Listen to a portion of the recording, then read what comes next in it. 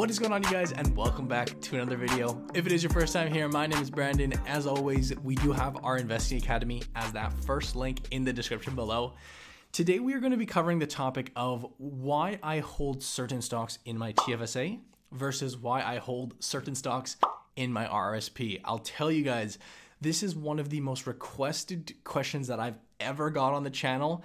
Actually, this is an exact email that came in from one of our newest membership students named Ryan. He says, I just wanted to start off by saying I purchased a premium membership group and already love it. That's, of course, the group that gives you access to my portfolios, trade calls, all that jazz. I just got a question. Maybe you can answer this through a video because I don't believe I'm the only person who is a little bit confused. My question was, is there a specific reason that, for example, you hold TD Bank in both your TFSA and RRSP? Does it have to do with contribution room? I remember countless times through many videos you mentioned that Canadian stock market makes up 2% of the global market, and we really want to expose ourselves to growth. We must invest in the US market. My last question is, after looking at your portfolio, do you strongly believe that you need to own too many Canadian stocks? Okay, that part's not as important. The main topic was, and in this case, he was looking at the stock TD Bank, which I do happen to own in both of my accounts. Why is that the case? What's the thought process behind that? And I can't go as far as speaking for everybody out there, but in this video, I will share with you what I do and why I make the decisions that I do. Hopefully that'll give you guys some insight. All I would ask is, if you do appreciate this video, if you learned something new, give it a big thumbs up. And I will assume that most of you guys watching this video do have an understanding of both the TFSA and RRSP. If not, I've done two very good videos on there that will give you a full breakdown on both of these accounts. So I think in an ideal case, let's just say we're starting from scratch. We have X amount of money, we're building a portfolio.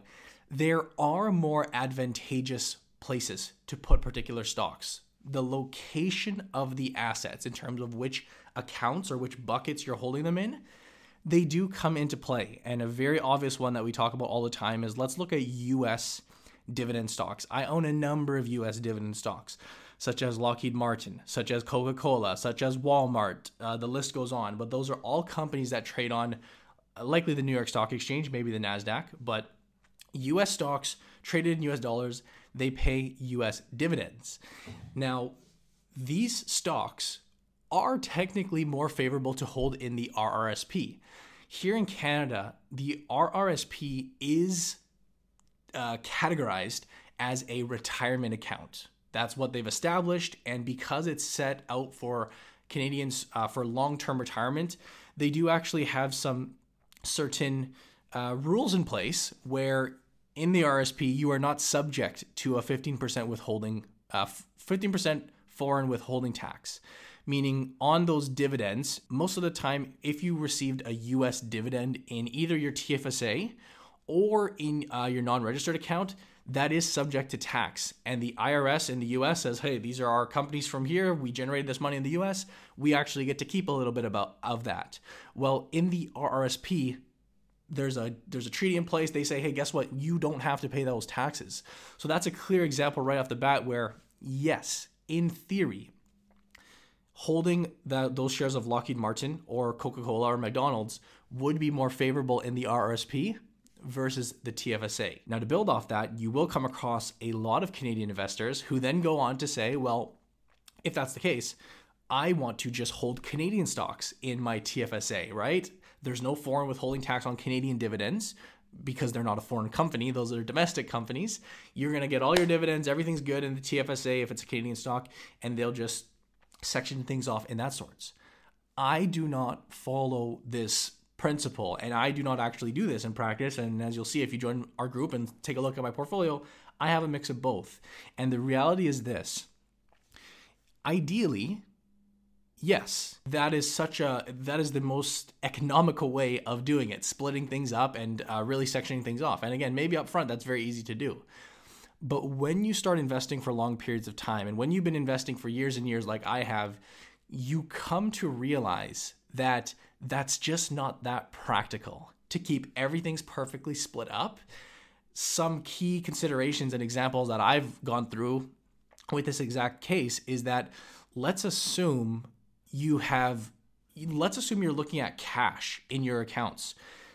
depending on where I have cash at the moment, that will often be a bigger dictator. That will be a bigger, I'll put more weight on that decision as to where I'm buying these stocks, simply due to where I have cash at the time. You know, there will be periods of time where, let's assume I just made my RRSP contribution, right? I just popped a bunch of money in, it's the new year, and I'm like, okay, let's go. And let's say I've maxed out my TFSA at this point. Well, let's assume a great Canadian stock goes on a massive sale. Let's assume a stock like Canadian National Railway or, TELUS has a huge drop, and I'm like, this is just a great time to buy this stock. But, I don't have cash in my TFSA right now, so my RSPs for US stocks, I'm just going to have to hold off on that. How foolish is that? How silly is that? You're going to pass up on a great investment opportunity because of the different accounts. The cash, where you have cash at the moment, will often play such a major role. The reverse is also true. Maybe I've just made my, contribution to my TFSA this year, and I see an amazing US stock that is on looking at an attractive price right now.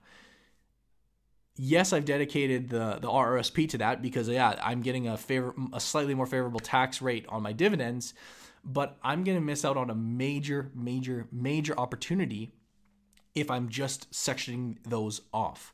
So again, in reality, in theory, yes, upfront, that makes sense. But when you invest for years and years and years, and then it goes on to decades, the money in your account do not always add up, okay? And upfront, it's good to target those types of things, but let's just keep it real. It's not realistic. A second consideration that I'd like to talk about, and I'm going to keep this video nice and short because I know I've been making longer videos these days, and I know you guys like the shorter ones from time to time. The second consideration is rebalancing, okay? I know investors, some of them like to look at portfolios in and of themselves. Some like to take a 30,000 foot view and look down.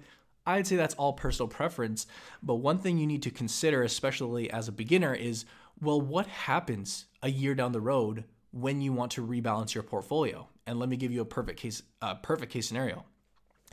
If you've dedicated your entire RRSP to US stocks, and you look at your overall portfolio and you say, oh, smokes, I am too overweight the US market. These stocks have done well. The Canadian market maybe has fallen a little bit, and I'd actually rather even things out a little bit, or I think there's actually some opportunity here in the Canadian market and US market's overheated. Well, how are you going to take that money from your RRSP and move it into your TFSA, right? If you have an understanding of the RRSP, you cannot just simply withdraw money. That's going to be taxable in the year that you take it out. If you are just treating these as two independent things, the crossover can get a little bit blurry. And from a portfolio management standpoint, I'd rather say, hey, I have flexibility within both accounts. Let's assume I decide, I want to decrease my US weighting by 10%, maybe even 15%. Let's be a little drastic here. Well, if I have holdings, US holdings and Canadian holdings in both, well, that's easy. I can sell and buy within the accounts, but you can't transfer account to account, especially coming out of an RRSP. That's just another consideration that people tend to overlook when thgoing starting, and it's easy to just see upfront, oh, this makes sense from a mathematical standpoint. This makes sense from a taxation standpoint. And, I'm going to build my portfolio this way. You have to think years down the road in terms of what are the potential issues you're going to run into. And my principle, my philosophy on investing is that it should be something that is seamless. Investing, the way I like to do it is it's just keeping it simple and making sure that you're not running into these hitches and hiccups. And it's something that you can just kind of go by and, minimize the potential issues and problems you have. And for me, again, this is just my personal investment thought process on this. I'd rather give up the 15% withholding tax on some dividends for the peace of mind and for the flexibility that building balanced portfolios in each of my various accounts provides me. So that's a pretty simple answer to the question there, guys. We did talk about this in the last video with Mark and myself when we did the Q&A. I'll link it up above. We talked about how investors get so caught up in the minute details, right? Oh, I only want stocks that pay monthly dividends. Oh, there's a withholding tax. Oh. So many things that get them focused on the little, and they overlook the big picture. They overlook the overriding objective of investing, which is to own great assets. And in general, both the TFSA and the RRSP are phenomenal accounts here in Canada. If we can use these accounts, which are tax sheltered, they'll let our gains compound. For the most part, we'll be receiving dividends tax-free. You compare that to, let's say, a non-registered account or a taxable account. These are two little havens for us to just grow our wealth. So why would we, let's give the example of TD Bank. Let's assume TD Bank, which I do own in both portfolios, I established this as a great company to buy. I feel it's going to be a great contribution and a great hold in my portfolio over the long term. I personally don't care where I buy that investment because, again, if it's going to provide me with the returns that I ultimately hope over years, compounding year after year after year, I'm not so focused on the minute details because, again, objective number one as an investor is to buy great investments and buy great assets. And then we focus then on, where we can optimize, where we can trim down on the little peripheral things, but that doesn't come first. And I think that's the mistake that so many people hear. You hear a lot of other people, a lot of other channels saying, do this. They don't really know what they're talking about. Investment comes first, and then you whittle down, right? You don't want to just take everything at face value and say, oh, well, I heard that you shouldn't be holding these things in your RSP or vice versa. Nah. To me personally, it does not matter. I'd rather build well-rounded portfolios. And that's a simple answer to that question. I will keep this video short today because every time I say I do a short video, it ends up being close to 20 minutes. So with that said, I think that's a phenomenal question by Ryan. He was right. This is a question that he's not the only person confused by. I've gotten this question so many times. This is the first time I've made a video about it and giving you guys some actual insight into what I do. Obviously, if you do want to seek more in terms of what he's looking at and what exactly they're talking about, our membership group is live. It's $19 a month, $19.95. You get to see my entire portfolio. You get to see my entire trades, every stock, every little weighting.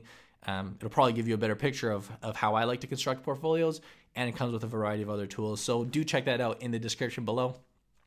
Thank you, Ryan, for such a phenomenal question. And yeah, like people like this, these are exactly the types of people we're trying to build our community with.